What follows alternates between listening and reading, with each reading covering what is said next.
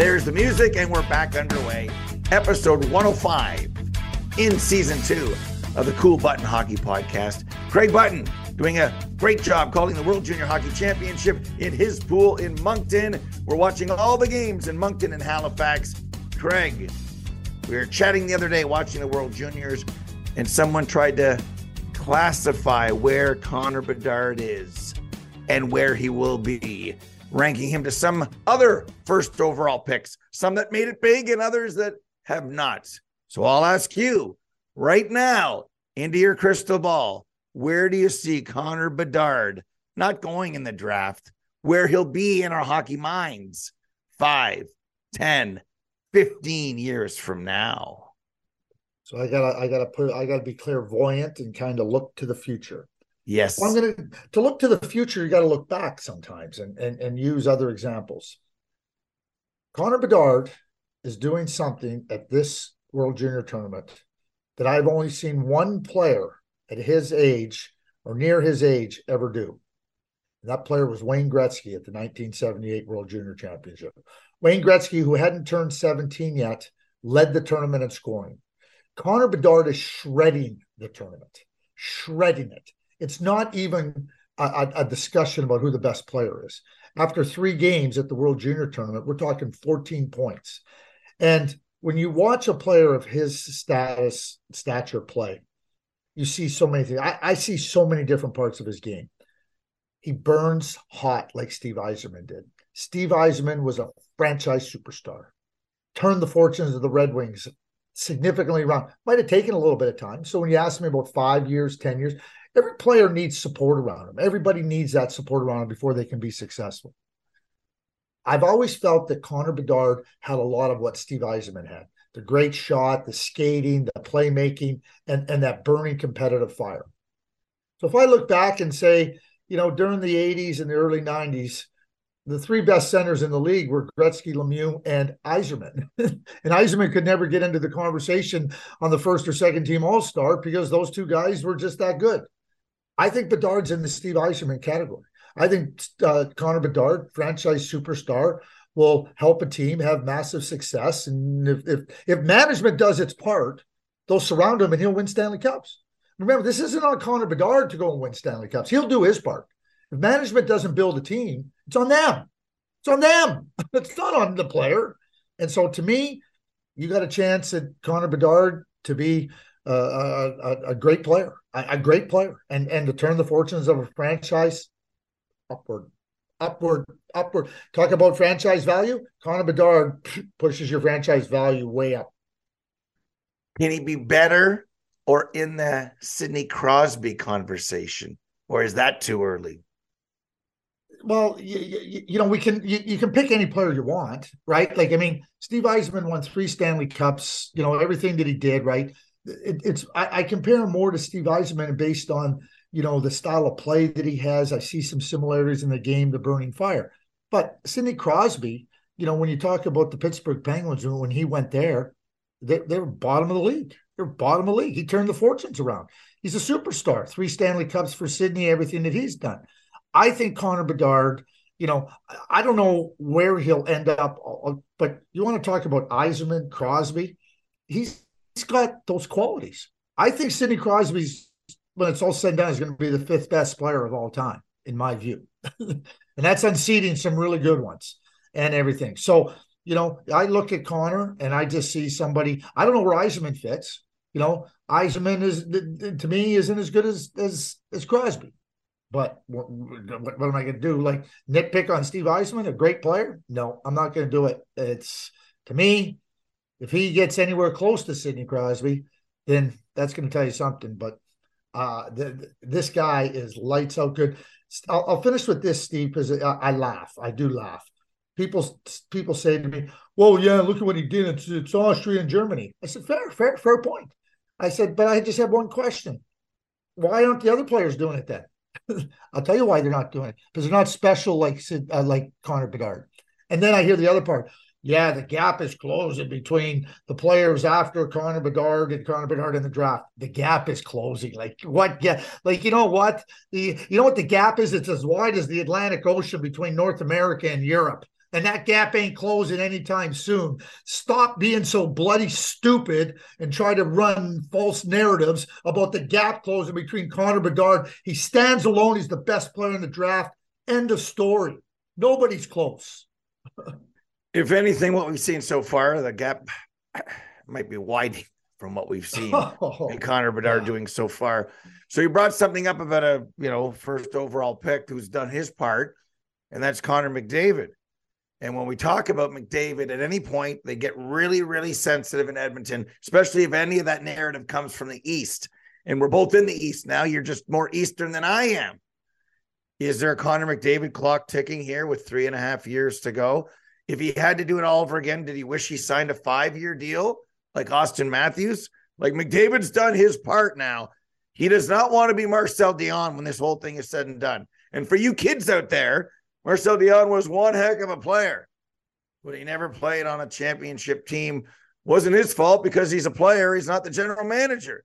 So is it early, the right time to discuss the McDavid clock ticking in Edmonton, where at times this year we've wondered, wow, is there room for both the Oilers and the Flames if Seattle's for real and LA looks good and Vegas, and then you start looking at wild card, then you start looking at the Central. So is there a TikTok going on? And I don't mean the one the kids are watching. What I would say to that is, sensitivities run, and that, Steve, every day you host a show and, fans tune in and they're sensitive to their own team and they love the positives and I can't believe he said that on our team. And as long as it's accurate, listen, when I talk about Connor McDavid, what more could you ask from Connor McDavid? When you think about from the time he entered the league to now, what more you can't. But guess what? It's not on Connor McDavid to build the team. It's not on Connor McDavid to surround to fill in the areas of the team to strengthen it. It's on the management. And to this point in time, they haven't built a championship team. They haven't built a caliber of a team that does that. So when you're wired like Connor McDavid, who wants to win, and is just just chomping at the bit, like last year in the playoffs, when he scored that overtime goal to eliminate the Calgary Flames, just go and watch that. Watch the joy and the exhilaration that he has from we're into the conference final, and then losing to Colorado and the disappointment, right? And so that's how competitors are wired. I'm a huge believer that if you play like a champion, you will intersect with championships.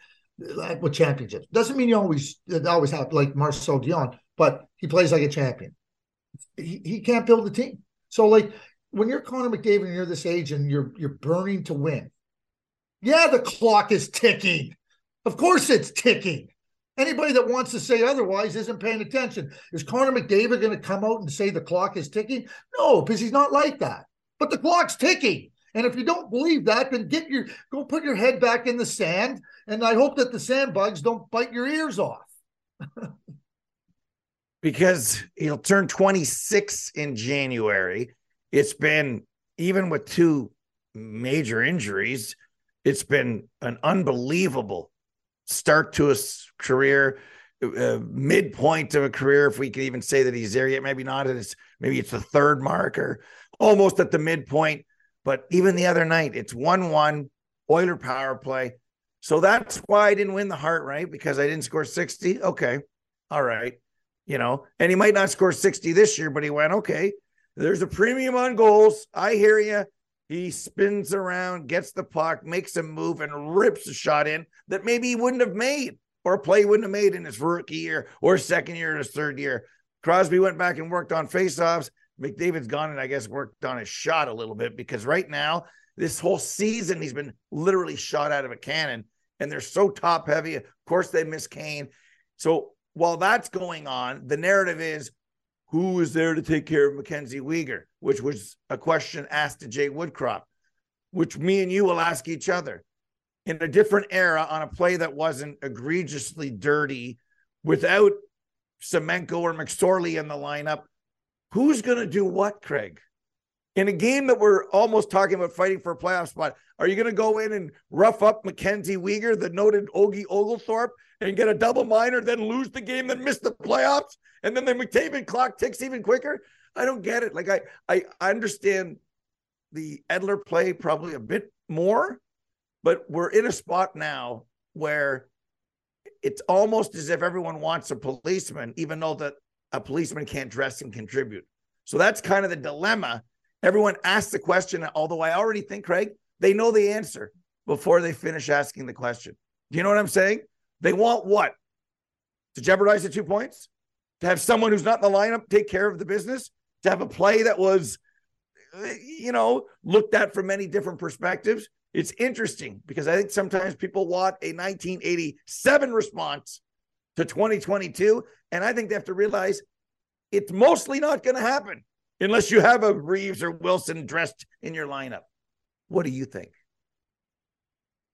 Steve, I was at my mother's house just before Christmas, and, she's kept a lot of things over the years, and I came across a box, and it had lovely music in it. Lovely music. I mean, my dad was a country music fan. There was some Johnny Cash. There was some Waylon Jennings.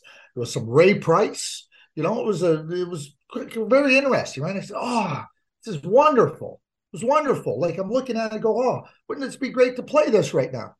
Unfortunately, they don't make 8-track tapes anymore, Steve. And so those were 8-track tapes. They don't have 8-track tape players. So those things are sitting in the box. Yeah, it was nice. It was nice in the time when you could play them. And my dad used to put them in the 8-track tape player in his car. There's no more 8-track tape players. And you know who's pushing all these narratives? People that don't want to move forward, that want to live in the past. And, this is how it used to be. We're not there anymore, Steve. We're not there anymore. You know what? Try to think of the internet. You remember when internet started and we had 50 and we had dial-up 50 kb? We go, look at 50 kb. Get past it. The game has changed. People that keep talking about, you got to address it. Like, seriously, all you're doing is telling on yourself and saying, geez, I'm not really progressive. I want to go back to something that doesn't exist anymore. Well, go and live in that world. The world doesn't exist, Steve. It's as simple as that. You know what? Kenzie Weegar, it's a hard play. It's a good play. It's a hockey play. What are you going to do? What are you going to go and do to Mackenzie Weegar? Like, are you serious? Like, I want to hear somebody say when Mackenzie Weegar goes and delivers that play on Ryan McLeod, well, what are they going to do to Mackenzie Weegar? Like, because it's Connor. Not going to say anything. They aren't. So, but it's Connor McDavid, right? Like, you know what? Celebrate what Dave Semenko did. Celebrate what Marty McStoy. Celebrate that era, as we should. We're not in that era anymore. Be done with it. You play. The officiating is great.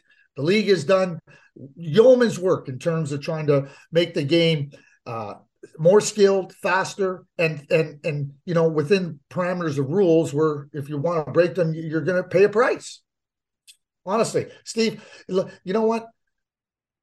I rarely get headaches, but this just kind of binds my head because it's like, people screaming at the clouds and everything, and it just, get over it. Get over it. Greg, what makes the world go round is people screaming at the clouds. It gives us 15 hours a day from just us, our piece of the pie, our piece of the pie. And some of the things, it's almost exhausting trying to keep up with sometimes an ideology, sometimes old school thinking and all those things. And then it leads to the podcast world and everything else. And do we really think right now that if Kane is dressed or if Wilson's on, I'm using that example, on McDavid's wing, that nothing ever happens? Because if something happens in a hockey moment that is mostly a hockey play, I'm not talking about chasing someone down with their stick or an elbow. If Wilson comes over, most players aren't even going to interact with him. What are they going to do? Lay him to the slaughter? I know you can beat me up. They're not going to go at him anyway. Does it stop? What does it realistically stop? Because if you're in the playoffs and you do it, you're like, go ahead, take the 2, 5, and the 10, So all of those kind of old school into new school, and look at the realism of it. How much of it is realistically protection? How much of it is playing bigger like the Wild seem to have done since Ryan Reeves arrived? Because there is a Reeves factor. How legitimate is it? Realistically, Well, the New York Rangers have also played better since Reeves left. So, pick whatever you want.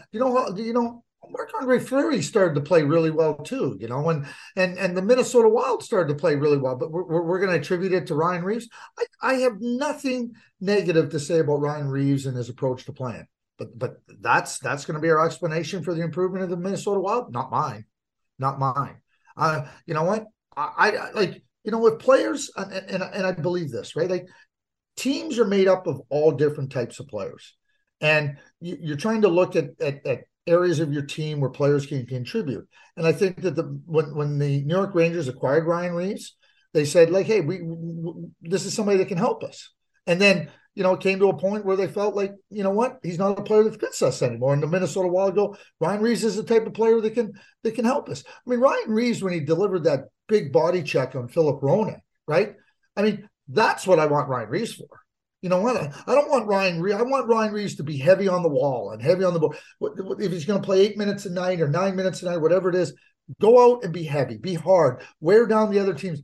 I'm not getting Ryan Reeves to come in and be a policeman. I'm not doing that. I don't need it. But if I want my team to be hard to play against, I want certain types of players. I want players with speed. I want some players with size. I want players with skill that pose different challenges for opponents. That's what I want in a team. Steve, the era of policemen is gone. It's over. Let's be done with it. It doesn't exist, but people want to keep hanging on to it. And when Reeves does those things, he is effective. Like, it is effective, and people move the puck quicker. People know that he's there because there's not a lot of those guys anymore. And I wonder if he'll be the last. Not of a guy who plays a year and a half or 47 games, but he's made a career, Craig, of being Ryan Reeves. So I wonder if he will be the Craig McTavish or the Andy Brown, the last goalie without a mask, the last player without a helmet, the last, because when he's doing those things, and he was it was almost like he was the chocolate milk, the Nestle Quick in your milk. They needed something else, right? They needed something to stir the Wild. They needed a lot of things. Better goaltending, but, Greenway was better, and Foligno was instantly better. And they've been kind of lucky with Sam Steele, what he's been able to do. And then Ryan Hartman comes back. So it was a perfect storm. Was the epicenter Ryan Reeves? Probably not. But the other part that we don't know is how much something was missing off the ice in Minnesota, by their own words. And Reeves kind of brought it together. Those are the things that, Craig, we're not in there. So in his role of what it is, nobody said he didn't deserve to play. And the Rangers had Julian Gauthier, so they thought he was going to be Ryan Reeves. So in that factor, I think we're both saying there's something there. But in terms of saying, I'm Ryan Reeves, I'm here, don't touch Jared Spurgeon, that stuff, I think, is what is, in your words, 8-track tape-ish.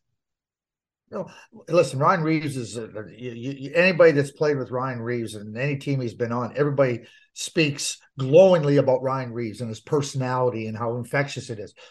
Those things matter too. How you come in and, you watch the little thing with him and Kirill Kaprizov when he asked Kaprizov to go as his elf. Right? Like, yeah. That's Ryan. And teams are made up of different personalities, and he has that personality, and that's a wonderful thing to have.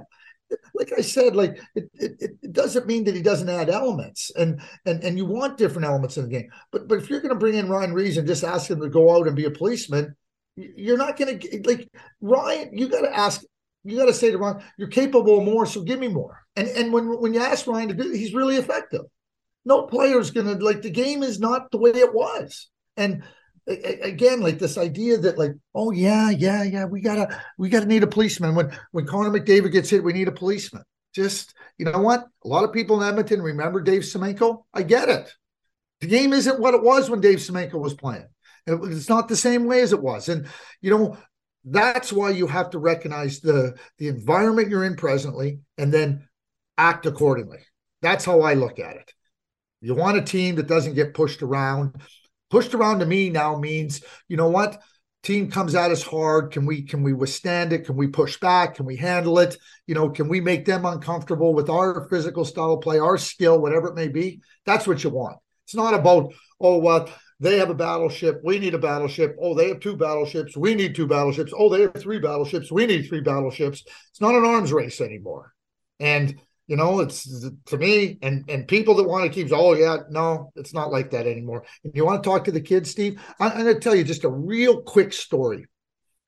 At Jerome McGinley's Hall of Fame celebration, I happened to be there. And I was talking to Dion Phaneuf. And so Dion Phaneuf entered the league in 2005. But that's when he was 20. He had grown up in a different era watching it. And we got talking about the game and how you got to handle it and you got to do this and, kind of this, respond to things and hitting everything. I said, Dion, I said, fair enough. I said, I understand that's the area you came through and everything. I said, go talk to Jerome's son, Tej, and go explain to him what you just explained to me and then report back to me and tell me what he told you. I don't know, it was an hour later, an hour and a half later, he came back. He goes, yeah, I just talked to Tej. He had no idea what I was talking about. Because the policing and all that stuff isn't part of their world anymore. Was physicality brought up? Well, we were talking about responses to hitting, fighting, and everything. That's what we were talking about, that era of policemen and fighting and everything, and the enforcer. Tej had no idea what Dion was talking about. No idea. Yeah, the game changes all the time, and some people keep up and live with the changes. Others always want to kind of drag us back to the old days, and that's why I admire our friend Scotty Baldwin so much. Whether he was a kid in St. Louis to what he's doing now in retirement watching hockey, he always kept up with the changes, it seemed, kept up with the Joneses, and that's why he's always been such a great hockey man. All right, Craig, time now for KB on Ice, an inside look at the NHL, brought to you by our friends at Sports Interaction. Sports Interaction is Canada's sportsbook, 19 plus. Please play responsibly. What do you like? Who do you got? 3 this year, 1 next year. So I'm going to go real quick here. On the 30th of December, you got the Carolina Hurricanes at home against Florida. Carolina's rolling. I'm taking Carolina at home. Saturday, New Year's Eve, I'm giving you a double. Flames win at home versus the Canucks. Winnipeg goes into Edmonton and beats the Oilers. It's a back-to-back for the Oilers. They're in Seattle Friday. And New Year's Day, Buffalo goes and beats the Ottawa Senators. There's my 4-game parlay. Friday, Penguins keep the Devils slump alive. They win. Saturday, the Oilers make it back-to-back because they're going to win Friday and Saturday when they beat the Jets. And the Rangers bounce back in FLA. When they beat FLA, things are going well in South FLA this year. Sports Interaction is Canada's sportsbook. Log on to SIA.com/coolbuttonpod. Sign up and deposit today. What are you waiting for? Canada's sportsbook is Sports Interaction, 19 plus. Please gamble responsibly. We're almost at the official halfway mark, so we look into the second half of the year. And what I see are races we didn't have last year. Races that will give general managers sleepless nights, I'm sure. We've got teams that are not going to make it, Craig, and I'm not sure if they know that they're not going to make it yet. Some believe we will turn a 500 record into wild card 1. Well, good luck with that. You're going to play some great hockey. You're going to be a mathematician to make it work. In the East, it looks like the team most in trouble, even though they had one great night against the Montreal Canadiens, is the Florida Panthers. Do you believe that Florida will turn things around? Do you believe in many miracles? Because, Craig, I don't. I think we could have 6 teams in the Metro under a 1-8 format that maybe are top 8. Maybe. The Metro's stacked. The Metro has Washington that's surprising us. They got New Jersey that's falling, but how far are they going to free fall? Then we got Florida. I don't think there's a third spot in the Atlantic for Florida, which means they're in a fight, Craig Button. Why is it not working in Florida? And could you see them go OOP? You know me, out of playoffs. I think I look at the East last year, halfway through the season, we knew who the 8 teams were going to be in the playoffs. I think there's 9 teams for playoff spots. There's 9 for 8 now. 6 of them coming from the Metropolitan Division. We know that the first three in the Atlantic have to make the playoffs, right? So no, it's clear. So what team in the Metropolitan is going to be out? It's 9 teams. I see 9 teams. Buffalo's 500 and Ottawa's 500 and Florida's 500. No, I don't see those teams making it. So now it becomes a real battle for that wild card 1 and wild card 2. I mean, I guess 1, 2, 3 in the Metropolitan as well. Florida ain't making it. Florida's weak on the blue line. They're not good enough defensively. I don't think they have enough depth up front to, I think they've wanted to, Bill Zito, I think, wanted to make his team harder to play against, and yet they're easier to play against. It's a contradiction, right? Like, oh, I'm going to get Matthew Tkachuk because we need to be harder to play against. Well, you weaken your blue line. You don't have players that really deeper down your lineup, really influence the game to make it really challenging for opponents and make life uncomfortable for them. You're to make your team harder to play against, and Matthew Tkachuk's been an excellent player. There's no question about it. Your team isn't harder to play against. Your team's easier to play against. Your team's easier to defend against. Your team's easier to exploit. Your team's easy. The weaknesses in your team are easier to expose. They are making the playoffs. Playoffs. Who's out in the Metropolitan is what I want to know. That's where it gets intriguing.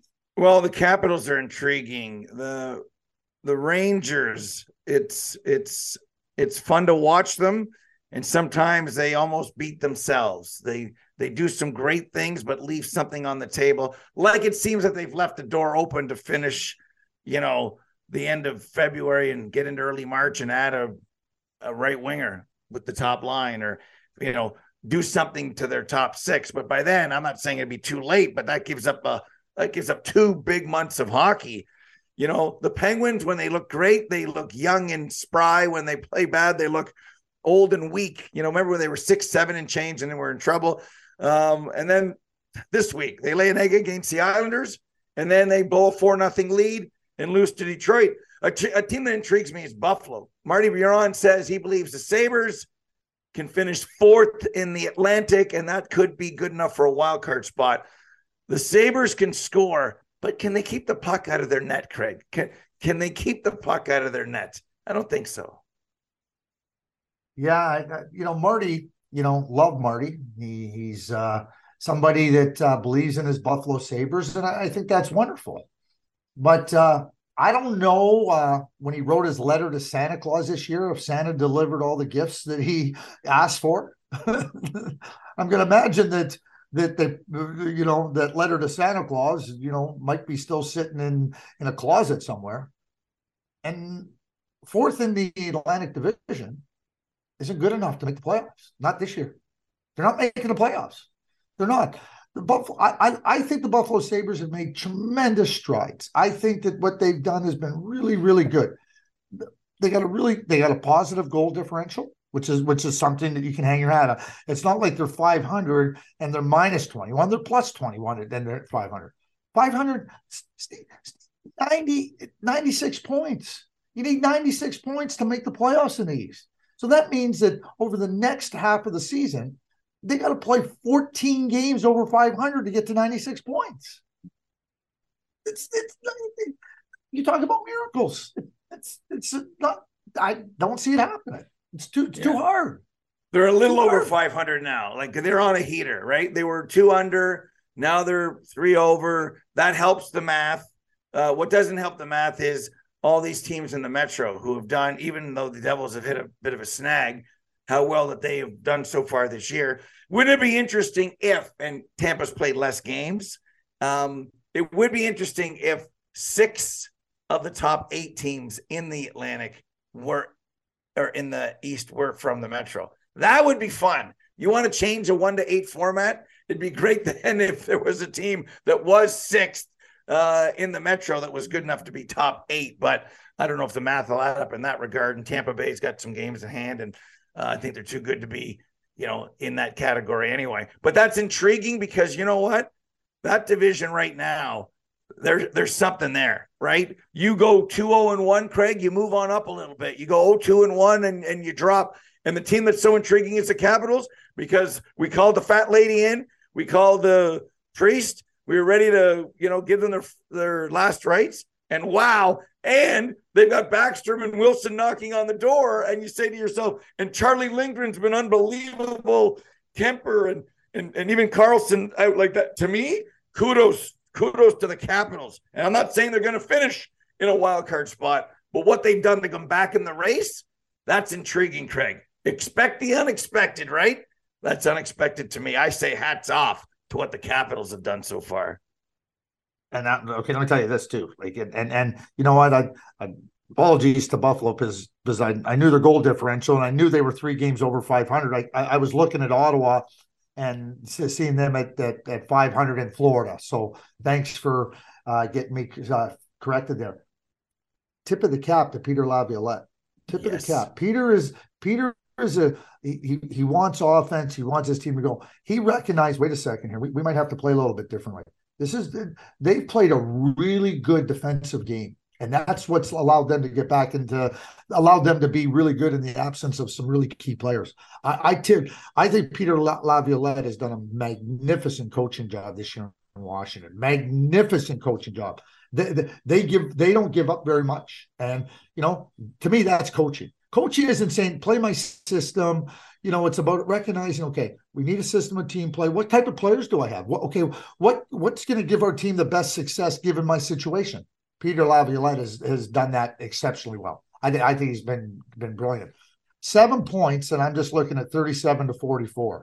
So, when you look at the playoff race, and you look at the Metropolitan Division 1-6, it's 44. Teams are 7 points behind. The Buffalo Sabres are 7 points behind the ninth or the sixth place team, right? That means you get 7 points. You got to win 4 more games like that, and all those games in the Metropolitan, somebody's going to get 2 points every night.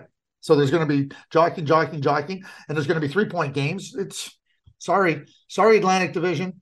You know what? Boston first. Toronto and Tampa Bay are going to play in the first round of the playoffs. They should work on the playoff dates right now for Toronto and Tampa Bay. When you want to play, start working on trips and fans can go. Toronto fans go to Tampa. Tampa can come to Toronto. Make it a whole big start now. That's who's playing in the first round of the playoffs. They've already talked to Davis Printing Company to print the playoff tickets, so they're going to print the old school greens and reds and grays. Before we say goodbye to 105, we got to do the West. Is Seattle going to hang in there? Because if they do, and I look at their schedule and I just think maybe this will be a good story, but they'll be Buffalo a few years ago when Buffalo was hot. And then they just tapered off, because if Seattle keeps third in the Pacific, which they don't have this second, or a wild card spot, someone else is in big trouble. And it might be one of the Alberta teams. It might be both of them if St. Louis and Nashville get their act together. Seattle is kind of wrecking things for some teams. They feel like, hey, come on, Seattle. In this schedule and this trip in January, we're going to know a lot about the Kraken. If there are any cracks in the Kraken by late January. And I don't know if I'm ready for them to be a playoff team. And they don't care that I'm not ready for it. But I just wonder, because they've done some great things team defensively wise, but they're still not getting a save. Don't be fooled by Martin Jones's 1-loss record, right? And Philip Grubauer, it hasn't worked. I don't know if there's not room for somebody else if Seattle's in, Craig. Are you buying Seattle, or is this a good time to sell their stock? Sell now, sell immediately. Don't hang on to it for another day. Bottom line is, it's been a great story. I think they got more offense, because last year they didn't have the offense they have this year. The significant jump up with the additions of the players. So all that's done is given them a chance to overcome real bad goaltending. The goaltending's not good. Okay, that goes without saying. So unless Ron Francis goes out and gets a goaltender, he ain't getting better goaltending from the group he has. Like, that ain't happening. So unless you go out and find a better goaltender, make a trade, that team ain't it's just gonna be they're gonna be just free falling. Maybe not free falling, because they're good enough offensively and they're quick and they are good defensively. Not happening. They're out. And I think when it's all said and done, Calgary and Edmonton are going to be in the playoffs. I think Calgary's starting to look like a team now that's, that we thought that they could be. And they're more assertive, more consistent. And I think that the Oilers will find their way. I don't see that. I see 4 teams from the, I'll tell you the other team I'm concerned about. I'm concerned about the Vegas. I'm concerned about the Vegas Golden Knights. I'm concerned. Really? Yep. Well, they've been losing. Didn't they lose to Anaheim? And they, you can't lose to teams like Anaheim if you're going to be a Stanley Cup contender and everything. And great start, and they've been good, but I'm not so sure about that team. I'm not so sure about that team.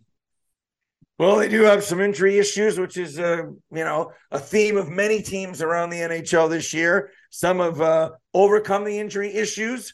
Others are just waiting for some players to come back, and others just keep rolling along. Boston just said, we don't care. We'll figure it out. And they are right now, as they might go wire to wire. But it will be fun, Craig. We're going to look at it in January and in February and in March.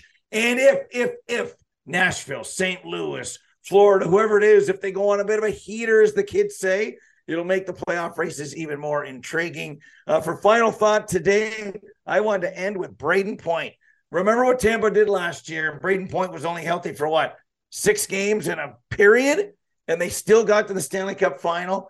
Well, after a slowish start, I'm seeing some things that he had in his career season. I think Braden Point is a heck of a hockey player. He can get 40. He can get 90. He can do all those little things that people thought, you're going to the wrong dressing room. That's not the major junior room. You're minor bantam. No, I'm trying out for the team.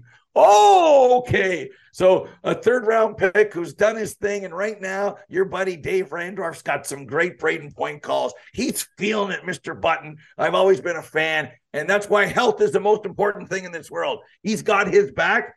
Watch Braden Point, folks, because he's making a point or two and getting a point or two almost each and every night. Craig. Yeah, and you know what? So I'll finish the health part after. The Colorado Avalanche. We know they've been plagued by injuries. We know. Cale Makar is still a brilliant player. Mikko Rantanen's a brilliant player.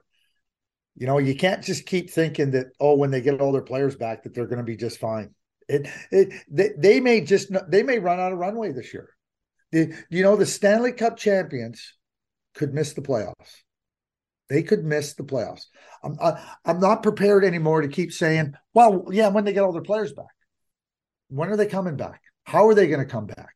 How much ground are they going to lose? I know that that's probably a stretch, because getting McKinnon back and key players back should help. But when are they coming back? And how much ground are they going to have to make up when they come back? And does that tax you even more? Does that tax you even more in that pursuit? Or do players come back maybe a little bit sooner? Or are they at risk of getting injured again? And you're pushing players to their limits. That somewhere along the line, these worlds collide. And listen, it's a good team. I worry about the Colorado Avalanche right now. I'm not giving up on them, and we'll wait and see. And at the end of the day and the end of this year, you talked about great health for Braden Point. Well, that's what we all need. Great health, and great health begins by having the love of your family and the caring of your friends and everything that goes with it. So, Happy New Year. Health and best to everybody all the time. Great stuff. Couldn't said it any better myself. The next time we reconvene, Craig, it will be 2023. We'll be in the heart of the excitement in terms of the World Junior playoff races, as we're going to crown a gold medal champion early in January. For producer Bruce Bolton, Mr. Craig Button in Eastern Canada, I'm Steve Cooley. Happy New Year, everyone. Have a safe holiday season, and we'll talk to you in early January with episode 106. See ya.